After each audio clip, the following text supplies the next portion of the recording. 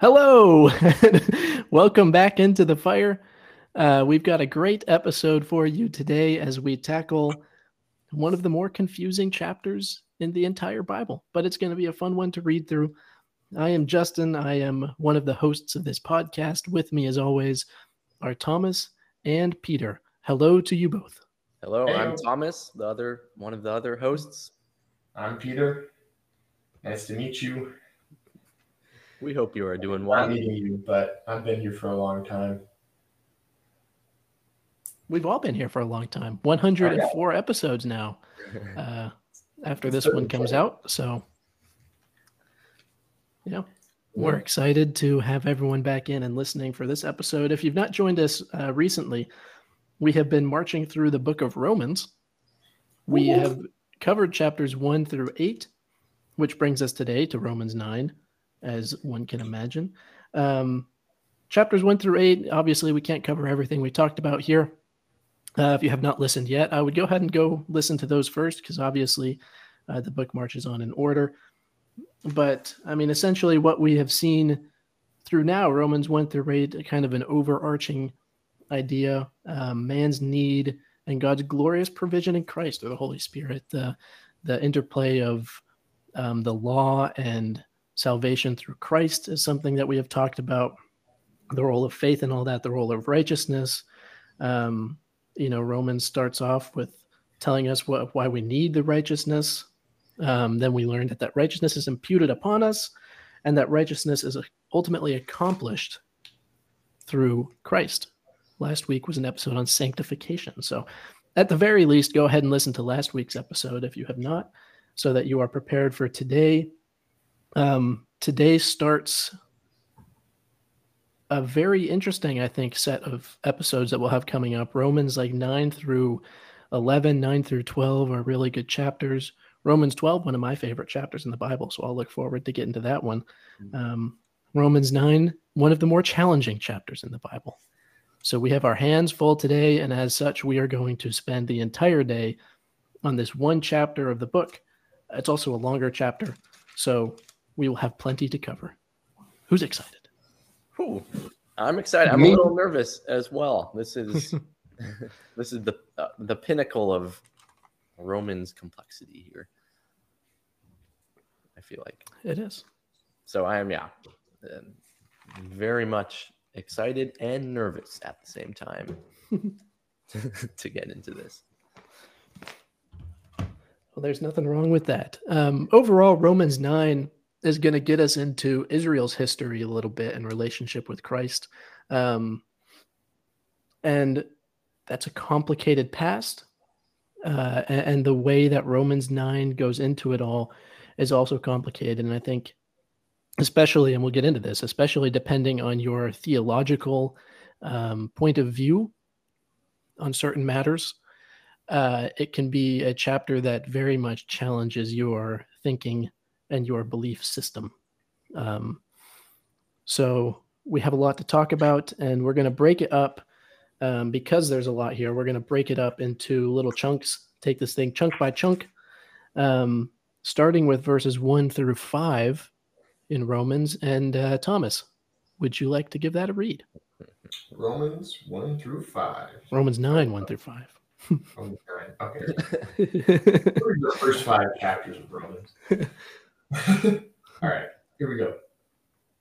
I'm speaking the truth in Christ. I'm not lying. My conscience bears me witness in the Holy Spirit that I have great sorrow and unceasing anguish in my heart.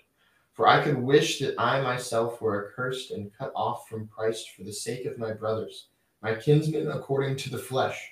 They are Israelites, and to them belong the adoption, the glory, the covenants, the giving of the law, the worship, and the promises. To them belong the patriarchs, and from their race, according to the flesh, is the Christ, who is God over all, blessed forever.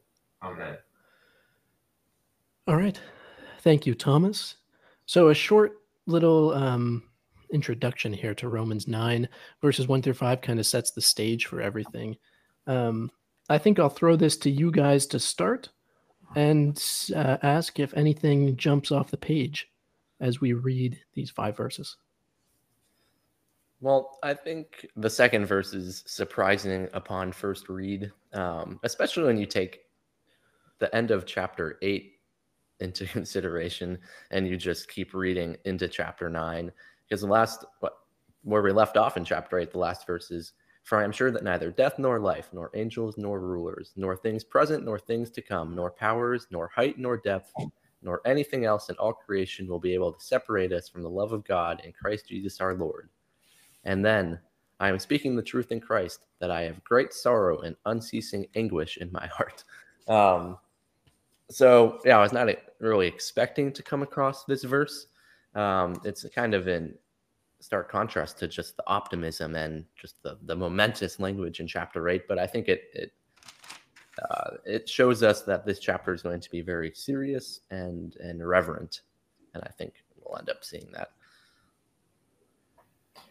Yeah. I mean, even in verse 3, he goes, "For I wish that I myself were accursed and cut off from Christ for the sake of my brothers." He just spent 8 chapters saying how amazing and awesome it is that we have Christ, the Savior, willing to die for us. And now he's wishing that he was cut off from Christ for his brothers, which is interesting. It's very interesting. Yeah.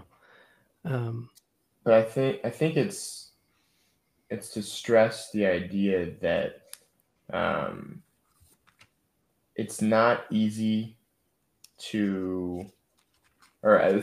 for like the people of Israel to get behind Christ. You know, it's because they were expecting something so different. You know, it's like to them belong the patriarchs and the law, the worship, the promises. And eventually, in verse 5, he says, Christ also belongs to them, you know? And it's almost kind of like, well, why are the Gentiles here? Like, is God, like, abandoning the Jews to then welcome the Gentiles? And that's kind of the question that he's going to wrestle with through the next couple chapters, and this one included. And so, yeah. Yeah. There are a lot of difficult questions asked in this chapter, and that is one of them. And we'll get to that a lot at the end of Romans 9. Also, the relationship with the Jews and Gentiles and God's relationship with them. So plenty to talk about there. And Thomas, I love that you bring up verse 3, because that's my, I guess, favorite verse of this of these 5 verses, which kind of, as Peter said, you have this tone of, I mean, he says great sorrow and continual grief. We kind of take a sorrowful tone in Romans 9 to start. But verse 3 is my favorite verse here, because, you know, he's getting into the heading for my thing over this part of Romans 9 is Israel's rejection of Christ. So he's getting into that a little bit, which is a difficult topic to take on. But it says a lot about Paul, that he's essentially saying, I would give up my own salvation so that God's people and my brethren here can be saved, which is I mean, think about what that means. It means what you said, Thomas, giving up everything that he just talked about that's so amazing so that anyone else can be saved, and then sending himself to an eternity not in heaven. For others. And my Bible cross-references Exodus chapter 32, verses 31 through 32, where Moses says the same thing. After the people are worshiping the golden calf, Moses goes back to the Lord and says, "Oh, what a great sin these people have committed. They have made themselves gods of gold. But now please forgive their sin. But if not, then blot me out of the book you have written." The same kind of idea that he gives there. And that's pretty exemplary leadership. It's pretty powerful stuff. Yeah. There's a book that I read. It's called The Door on Half-Bald Hill. It's a phenomenal book. It's a Christian fantasy novel, but there's basically all of humanity is reduced to this one island, and like the world is dying. And it's because the water is being poisoned. It's become quote unquote bitter water. But at one point, like the main character goes to see his dad. He like travels back home, and his dad's like, "This world's gonna die." They're basically thinking the world's gonna die in the next like year or two because they can't grow crops and etc. And it's getting hard. And his dad's like, "I would drink all the bitter water in the world if it meant you could have a family." And it was like such a sweet moment, but it's kind of like the same thing. It's like the whole idea that it's like let all the condemnation go to me so that everybody else might be saved. And it's also a very Christ-like thing of Christ letting all the condemnation fall on him so that we might all be saved, which is pretty cool. Yeah. I know we talked about sanctification last week. They look at Paul's sanctification here to have such faith and just love for others, for his brothers, to be able to say that. And yeah, that is very Christ-like. Yeah, I really like that example from that book that you gave. And yeah, the example of Moses is also pretty cool as well. And Christ as well. Yeah.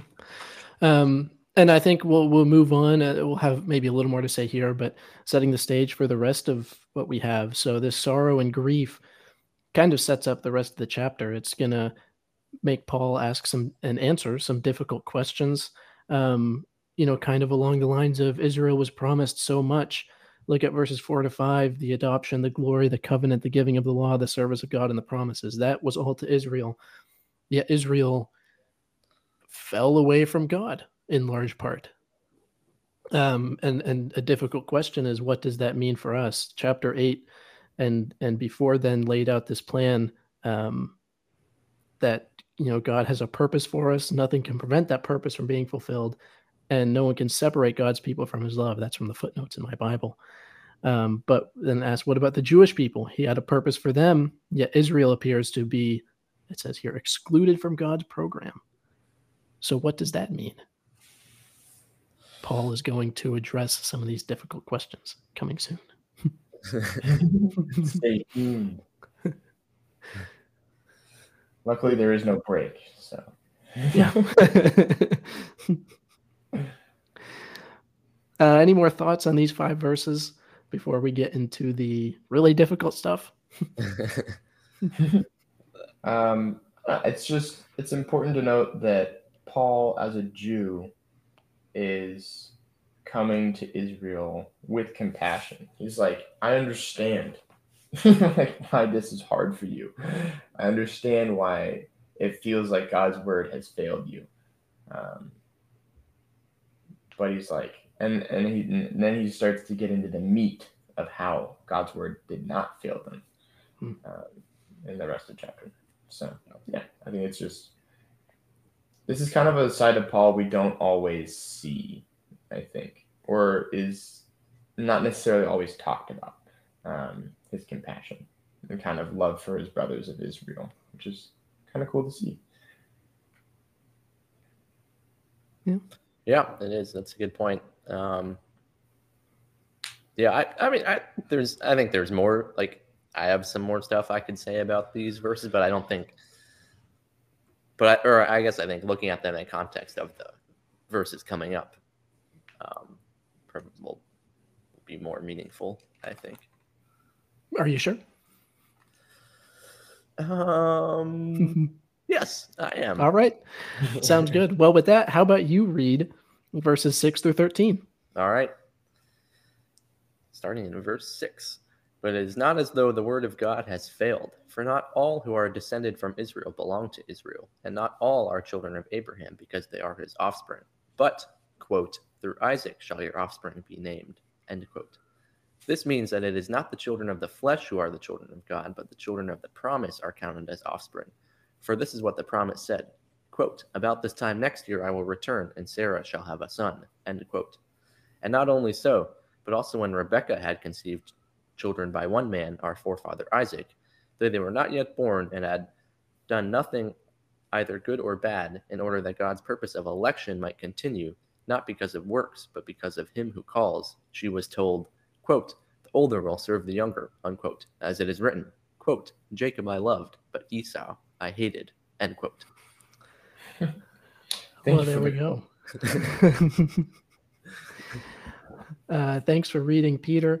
So at the very start of this, I would point out verse 6, which is where we immediately, after Paul says Israel, we have Israel's fall from grace here, Israel's rejection of Christ, and probably Israel feeling, the Jewish people probably feeling a little bit maybe abandoned, maybe betrayed here.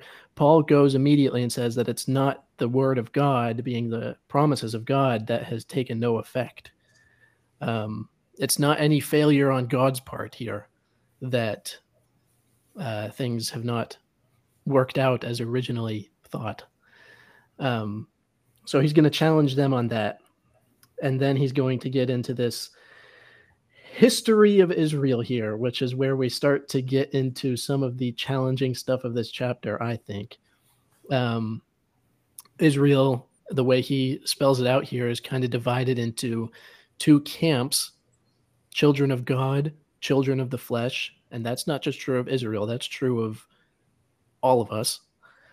And he's going to get into that by bringing up Jacob and Esau, Isaac and Ishmael.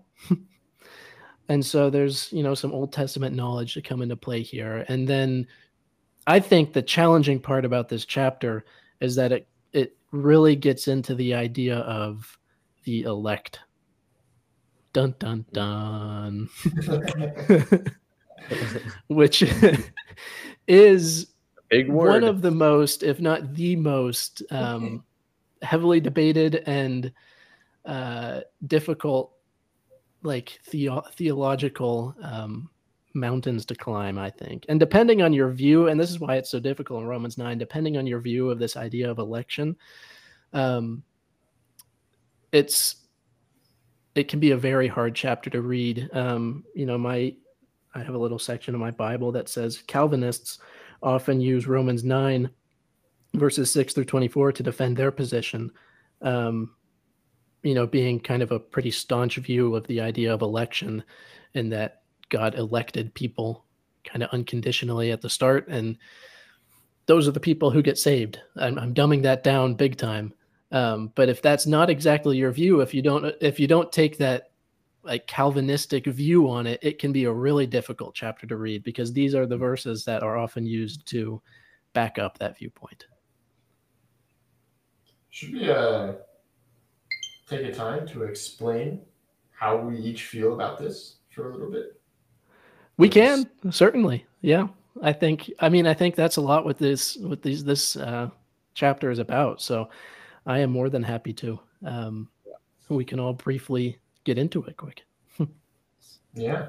And maybe can we don't add know something real quickly before we yes, you can get into this? Because or else I feel like we may move past those verses. But I wanted to say, before we get into the election conversation, I really like verse 6 through 7. And Justin, you're because verse 6 says, but it's not as though the word of God has failed.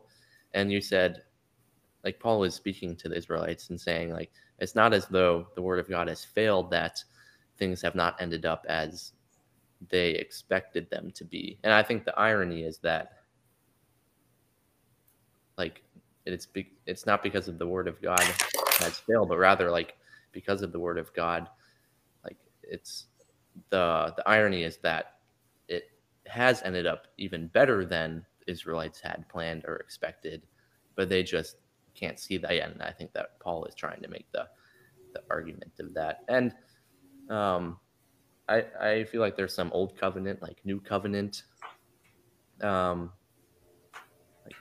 undertones here, or Paul is kind of getting at that with verses 4 through 5, with the Israelites talking about to them belong the adoption, the glory, the covenants, the giving of the law, the worship, and the promises. And while that's true, I think under the new covenant, that applies to all of us, as Christians saved by grace through faith, and not just through being an Israelite.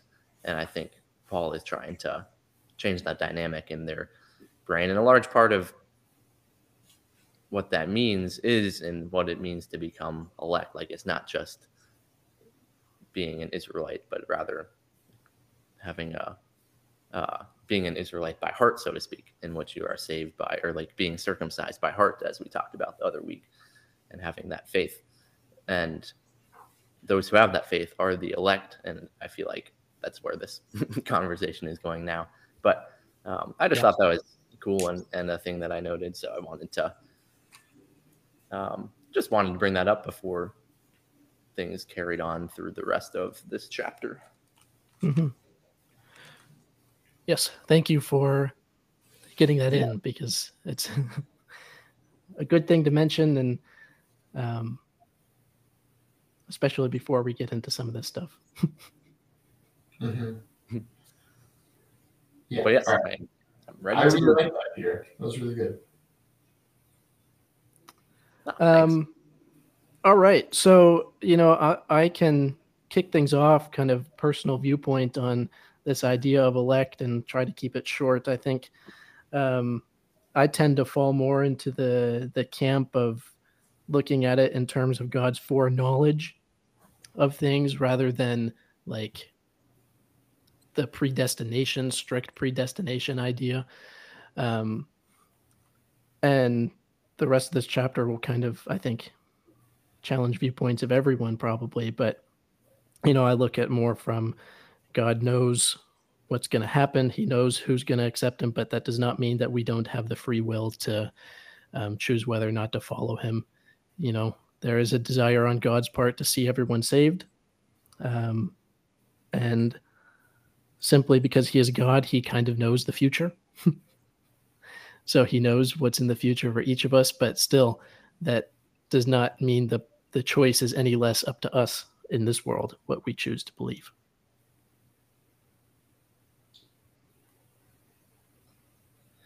Say that last bit again. The choice is not up to us in this world. The choice is not any less up to us in this world. On what we believe. On what we believe. So we still have that choice. It's not like we are destined to do one thing or another, even though in a sense maybe we are. Sure. Okay. Yeah. Yes. Peter, do you want to go or do you want me to go? Well, I can go real quickly because my view is similar to what Justin said, so I don't have a ton more to add, but I've never really thought of the word foreknowledge before, and I like that because I think that sums it up some. And just to build on to Justin's point, like something I've heard before is, and not to get too meta, but like for God, time is not linear. So like he knows what's going to happen before it happens.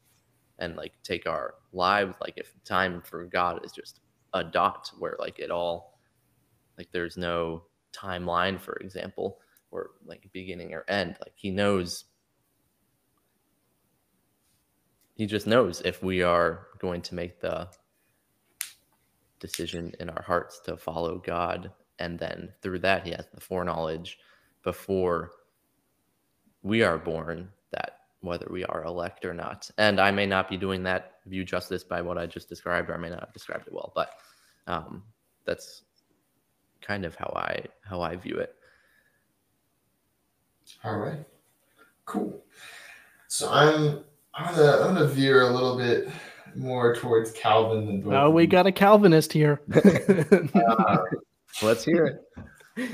And I don't know. I am a fan of election and predestination. I think we're gonna get here today. But like 19 through 24 is probably my best evidence. And we can talk about that later. But I think it's important to reconcile the fact that even though like some are predestined and some like for let's say to be Christian, some are predestined to say be unchristian, I think it's important to note that we still do have free will. And like, if you want to get into the reads, there's this philosophical idea called compatibilism, which is determined free will, is basically when it's boiled down to its bare bones. But in the same way that, say, my life could be fully determined by the states of the universe, I'm still the one that chooses to get up at 9:30 a.m. I'm still the one that chooses to eat my Honey Nut Cheerios over a banana for breakfast. You know, I'm me personally in my life. My perspective is I'm making these choices. Whether the choices were decided or not, I'm still the one making them, and the responsibility for them still lies on me. Does that make sense? Mm-hmm. Yeah. And so it's like, yes, technically, now applying that to predestination, be like, yes, technically, say like I was set apart or created to be a Christian and to know God, and God first moved so that I could then say yes and agree and accept Jesus into my heart. It's like, say that was determined, I'm still the one who chose to follow Christ. Does that make sense? So you still have the free will, but you also have that kind of determined God foreknowledge, because even if it is in foreknowledge, God created the world and created everybody with the knowledge that some are going to hell and some are going to heaven, right? And you have to accept that. Yeah. Right. Jesus died for all, but all did not want Jesus to die for them. And God created everyone. Does that make sense? Yes. So on some level, that's the thing that you got to wrestle with. And so, yeah, and it's a lot to wrestle with. I choose to say that. Actually, I can get to the rest of it. Let me go to 19 through 26. Yeah, and that we can. I think now that we all know where we stand, we can keep going. Yeah, I'm actually glad that we've got a little bit of a mix of. It's not like it's bad to disagree on this, but I'm glad that we have a mix of beliefs on this topic. And ultimately, I think they both concepts here, and we'll get to this in the rest of the chapter, comes down to me. Romans 9 is all about accepting God's sovereignty. That is my largest takeaway from all of this, and it's what we'll get to, and it's what we see in verses 6 or 13 as well. We know what Paul writes here, that God chose Isaac and God chose Jacob. Verse 13, Jacob I have loved, Esau I have hated. That does not mean he hates Israel. It's more from hates Esau. It's more from accepted and kind of rejected kind of viewpoint. And it's up to God to make that decision. So, God knows what's going to happen. He knows who's going to be saved and who's not, no matter what your viewpoint is on the subject. And it's his sovereignty that decides to give us grace and give us mercy. And it's his sovereignty in deciding and knowing who is going to ultimately be a child of God. And accepting that is a very hard thing to do, because at times, especially to us humans, it does not feel fair. You look at like Jacob, Esau, Isaac, Ishmael. What did Ishmael do that was wrong? Nothing. But Isaac was the one of the promise there. And that was God's decision to make. Mm-hmm. Yeah. Yeah. And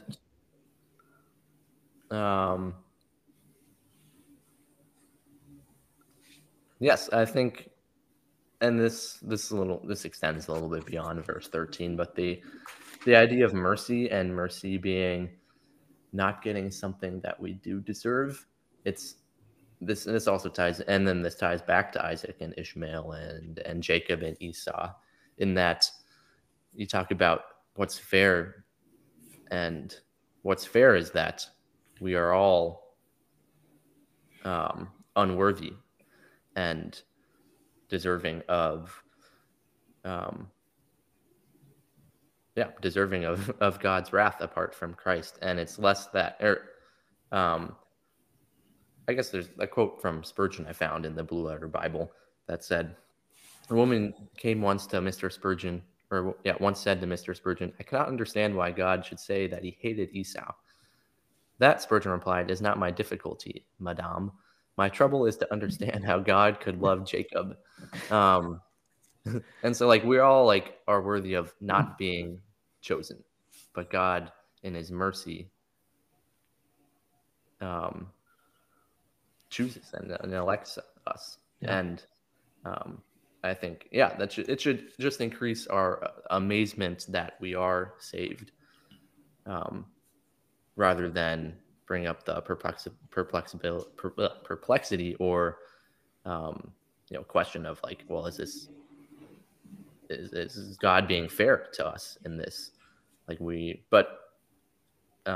Under the context that, or the perspective that we are not, like, we don't deserve any of this. It's a miracle that God has chosen us. Then I think it begins to just show God's glory and love for us and his power and sovereignty. Yeah. That's good stuff. And you're going to you queued us up perfectly for the beginning of the next group of verses here, because we're going to get into a lot of that. And this is verses 14 through 29. We're going to go ahead and do this. Thomas, your big verses coming up. I will go ahead and take verses 14 through 21. And then Peter, if you want to do 22 through 26, and Thomas 27 to 29. Yeah, let's do it. Cool. Yeah. All right.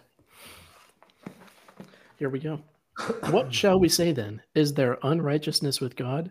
Certainly not. For he says to Moses, I will have mercy on whomever I will have mercy, and I will have compassion on whomever I will have compassion. So then it is not of him who wills, nor of him who runs, but of God who shows mercy. For the scripture says to the Pharaoh, for this purpose I have raised you up, that I may show my power in you, and that my name may be declared in all the earth. Therefore he has mercy on whom he wills, and whom he wills he hardens. You will say to me then, why does he still find fault? For who has resisted his will? But indeed, O man, who are you to reply against God? Will the thing formed say to him who formed it, why have you made me like this? Does not the potter have power over the clay from the same lump to make one vessel for honor and another for dishonor? What if God, desiring to show his wrath and to make known his power, has endured with much patience vessels of wrath prepared for destruction, in order to make known the riches of his glory for vessels of mercy, which he has prepared beforehand for glory?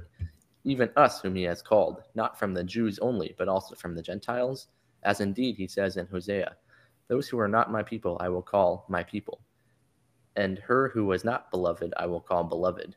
And in the very place where it was said to them, you are not my people, there they will be called sons of the living God.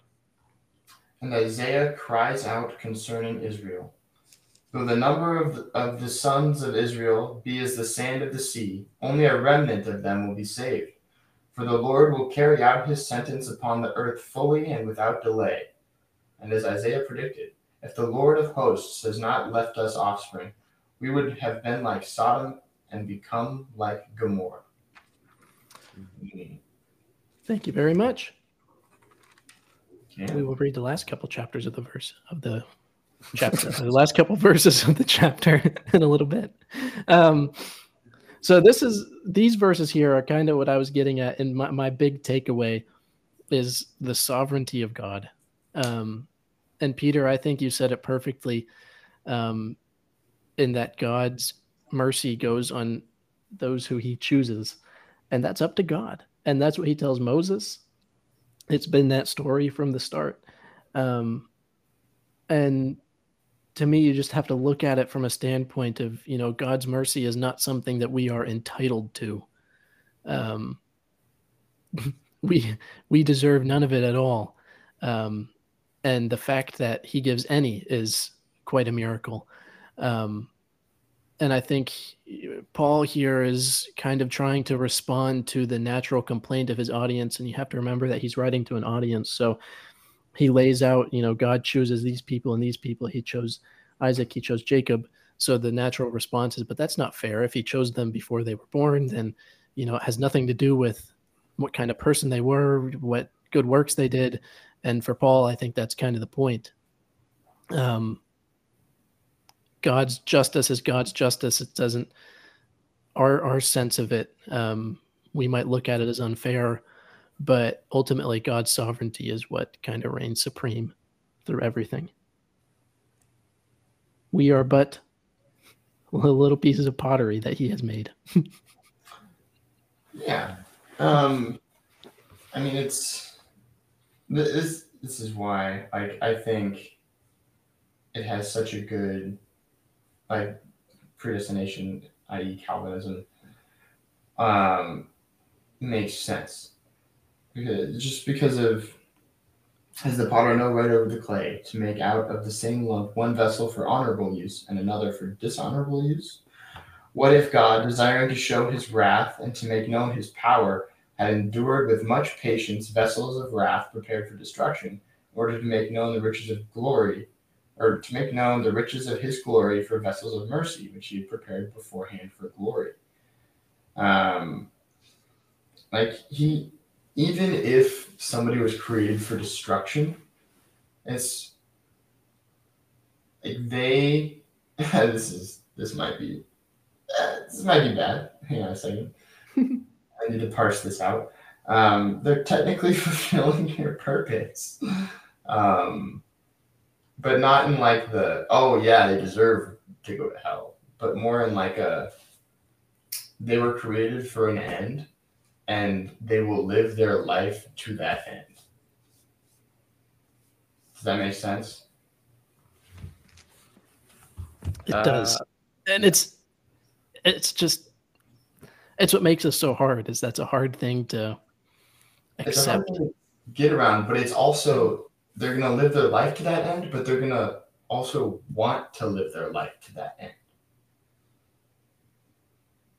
Yeah, and I think the Pharaoh is a good example of this in verse 17. For the scripture says to Pharaoh, for this very purpose I have raised you up, that I might show my power in you, and that my name might be proclaimed in all the earth. Because it's Pharaoh also, I don't know where the verses are, but it says that, Pharaoh, his heart is hardened. He hardens his heart. Like he is one of these dishonorable vessels, but through that, God is glorified because he raises the Israelites out of slavery, which then is like a typology or an example of what God has done for us in our sin. He raised us out of that as well, and that, it just shows the ultimate end purpose of that is for God to be glorified through Pharaoh's heart being hardened and being that way. But also, I think, are we not all dishonorable vessels prepared for destruction? Yes. Yeah.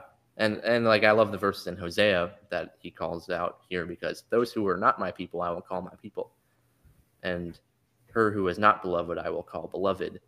And in the very place where it was said them, you are not my people, they will be called sons of the living God. That is all of us. And it's through just the amazing miracle of God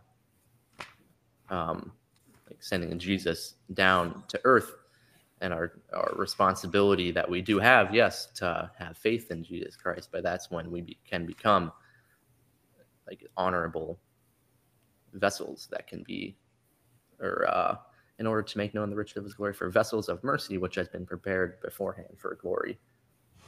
And God endures much patience with us, as it says in chapter 22, as we are dishonorable vessels prepared for destruction.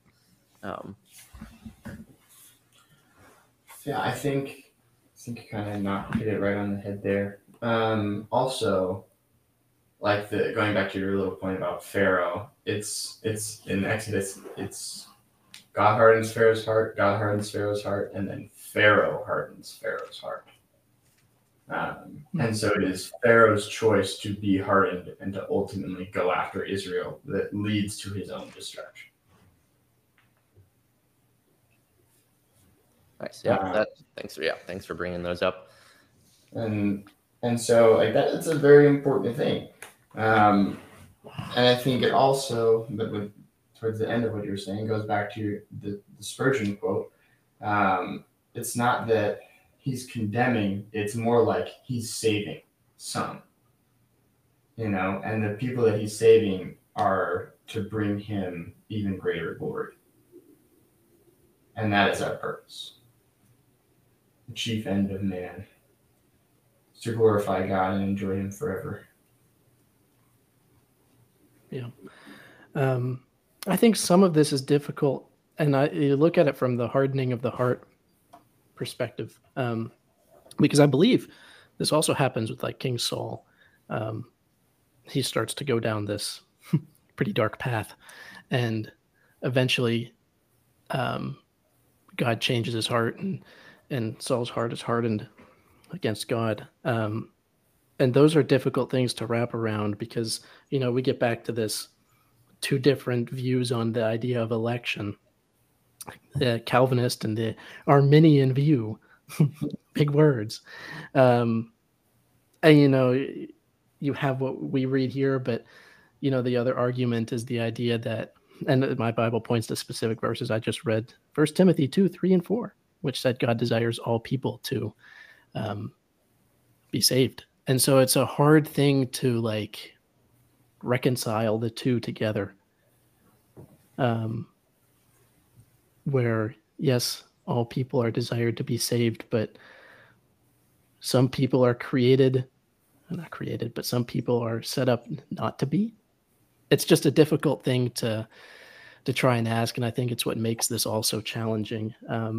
My Bible also points out notably in verse 22-23 when it talks about God prepared some for, God preparing vessels of wrath prepared for destruction, and then some prepared beforehand for glory. My Bible says that the literal words here, the first being prepared themselves, so the vessels of wrath prepared for destruction, prepared themselves for destruction. And the second, prepared beforehand for glory, that prepared says, which he prepared for glory. So that gets more to the idea that we do have a role in it. We prepare ourselves, and in that way, we reject God and do not receive that mercy, much like many in the nation of Israel, which Paul is lamenting for. Mm-hmm. Yeah, but that still leaves the question, like if God really desires all of us to be saved, then why does he even allow this opportunity to not be saved in the first place? Well, it's the idea that God is unfair because some are punished and some receive mercy. Mm-hmm. And the thing is, we all deserve punishment, and only some of us accept his mercy. Yeah. I think the really challenging part is being able to wrap your head around the idea that God is not unfair. Because it's easy to read this and think that's so unfair. And that's kind of how we are wired. But go back to verses 14 and 15. Is there unrighteousness with God? Certainly not. And it's just putting ourselves in that place. And I understand kind of the more strictly Calvinist side of it. And to accept that, and to accept any of this, except that some people are saved, some people are not, depending on, or no matter what your beliefs are on it, you have to accept that some people it's just how it goes. There are going to be those who are saved, those who are not. God chooses one way to do things, and it's not our place to come in and question that. It's our place to seek out God and seek out his mercy that is readily available to everyone. True. Yeah. God is God and we are not. And also, yeah, verse 20, but who are you, O man, to answer back to God? Which I think, like, yeah, it's hard for us to wrap our head around, and we have a lot of questions about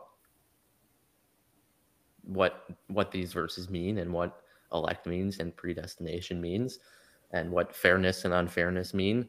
But ultimately, like we know and trust that our God is a loving and just God, and we can put our faith in God and know that, like, yeah, we are limited. We are humans with limited understanding of things, but and yeah, who are we to answer back to God?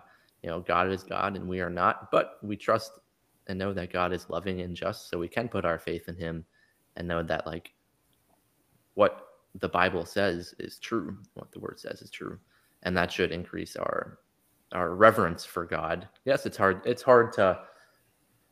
can be a hard step to take, but I think ultimately, like, that should be humbling for us and also increase our reverence for God and our amazement and awe on who God is, that he just knows better than we do, and he loves us very much. Mm-hmm. It's also important to stress, like, going back to the beginning of Romans, chapters 1 through 3, when Paul basically lays out why the Gentiles are condemned, and then lays out why the Jews are condemned based upon the law and how salvation can only come through the death of Christ. And that now in chapter 9, like, we have to remember that foundation, that not all people are created like good. Like, we're not sinless when we're born and enter into this world. We're full of sin, and we cannot keep the law, and we deserve death and destruction. That is everybody's end when they enter in, when they're born, because of what happened in the garden. And so God sent Christ so that will not be the end of everyone. And you can also you can't get away from, we deserve destruction, and you can't get away from God sent Christ so that some may not be destroyed. And so it is still by the power of Christ, and it's still the saving work of Christ, and it's still him coming to save his children. And it's coming to save the children that choose him, and it's coming to save the children that he chose. And so there's a duality. There's two choices. Even if the choice is ultimately up to God, we still need to respond, and we still need to follow Christ and decide to do that, and decide to be Christian, and to go be a member of the church and to spread the word of God. This isn't like, okay, well, now I'm a Christian, now I have to do nothing because God chose me, yay.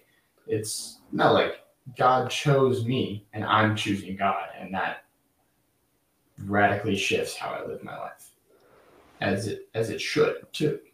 And then that gets into the sanctification in 6, 7, and 8, which we just covered, of now that you choose God and you choose the salvation that's offered in Christ, now what does that do to somebody who then lives in Christ? It makes you more Christ-like, because that is the power of the Holy Spirit working inside of you.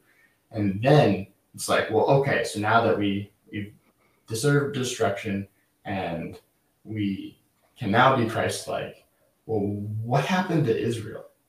And Paul here is saying God still chose Israel as his people, and he chose more than Israel as his people.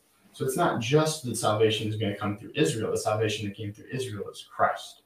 And so now that we have Christ, it opens it up for all, not just Israel, to be saved, but it should also be Israel. And that's why he's sad that they're not choosing Christ. And that leaves us where we are now. Yeah. That was very well said. Yes, that was. Thomas. We're low on time, so I want to get to the last few chapters of the book. And if we want to comment on them quickly, we can. Any closing thoughts? Verses of the chapter. We're finishing Romans in the next 5 minutes. I'll just read Romans, and then I'm sure I can speed it up in editing super quickly so that we read through the rest of it. I'll go ahead and read these 3 verses, verses 30 through 33. What shall we say then? That Gentiles who did not pursue righteousness have attained to righteousness, even the righteousness of faith. But Israel, pursuing the law of righteousness, has not attained to the law of righteousness. Why? Because they did not seek it by faith, but as it were by the works of the law. For they stumbled at that stumbling stone. As it is written, behold, I lay in Zion a stumbling stone and a rock of offense, and whoever believes on him, capital H, will not be put to shame. So we get back to the idea of the law versus faith there at the end. Mm-hmm. Yeah, and I think it's going back to verse 4, like it is a blessing to the Israelites that God gave them the law. They are the chosen people. But I don't know if this is my interpretation of it, but I think that also, like the law provides a stumbling stone for the Israelites because it opens the door for them believing that through their works and obedience to the law that they should be more righteous than the Gentiles who have not been given the law but who just have faith. Do you guys kind of see that a similar way? 100%. I think so. And that's why you get the stumbling stone analogy. Mm-hmm. Yeah. Which comes back. Yeah, that comes up several times in the Bible. It does? Isaiah. Go ahead. If there's anything to add, feel free to add it in before we finish up. Yeah, Peter kind of knocked it right on the nose there. I've said my piece. PEACE, not PIEC.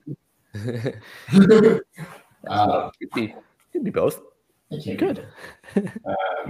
Yeah. Peter? Let's see. Oh, I guess that, these last verses kind of bring up, again, the idea of justification by faith. Like if we believe in our hearts and confess their mouths that Jesus is Lord, we are saved. That means, like, if we have faith in Jesus Christ as our Lord and Savior, that means we are chosen.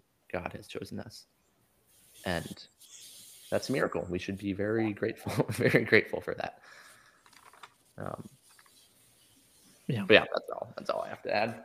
I think I'd echo that. No matter where you fall theologically between these two concepts we talked about today, ultimately, I think we're all of the belief that God chooses you and you choose God, and God has mercy. And that's a big takeaway. And it's God's sovereignty that decides kind of everything in the end. And it's our role to accept that and live in a world where things are up to God. He created the world. He created us. And this is a really difficult chapter. And I think if you read it and you're left with more questions than answers, that's perfectly okay and perfectly normal.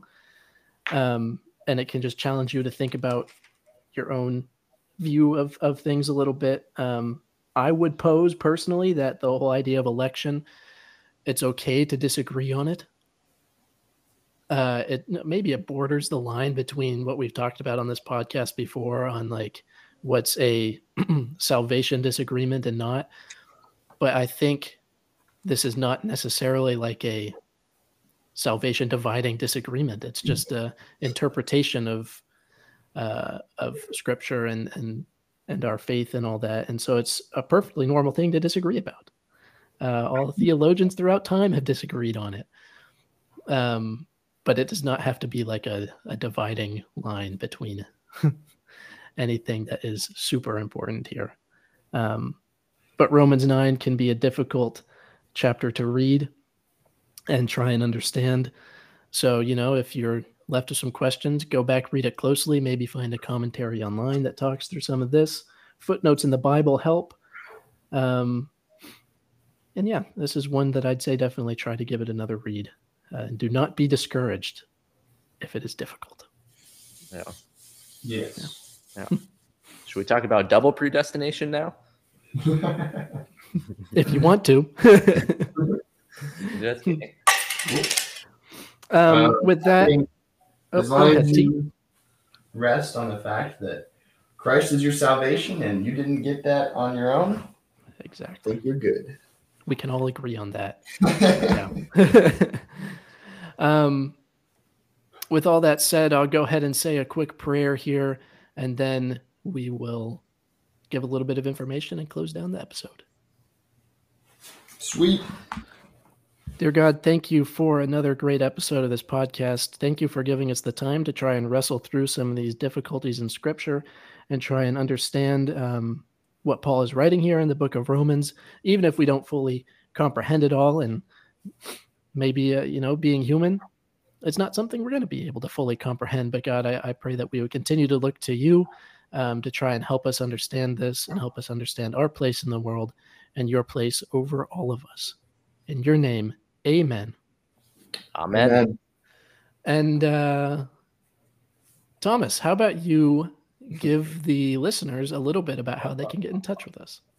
All right, y'all. First of all, thanks for listening. You really appreciate it. Second, you can contact us in a multitude of ways. The first is our email at 3inthefire@gmail.com. That is the number 3. You type the little 3 key on your keyboard, and then you type out in letters inthefire@gmail.com. And then you can just send us an email. We'd love to hear back from you guys. And the second one, which is probably easiest for most people, you can just slide into our DMs on Instagram. We have an @InTheFire podcast. So that's just spelled out in the Fire podcast.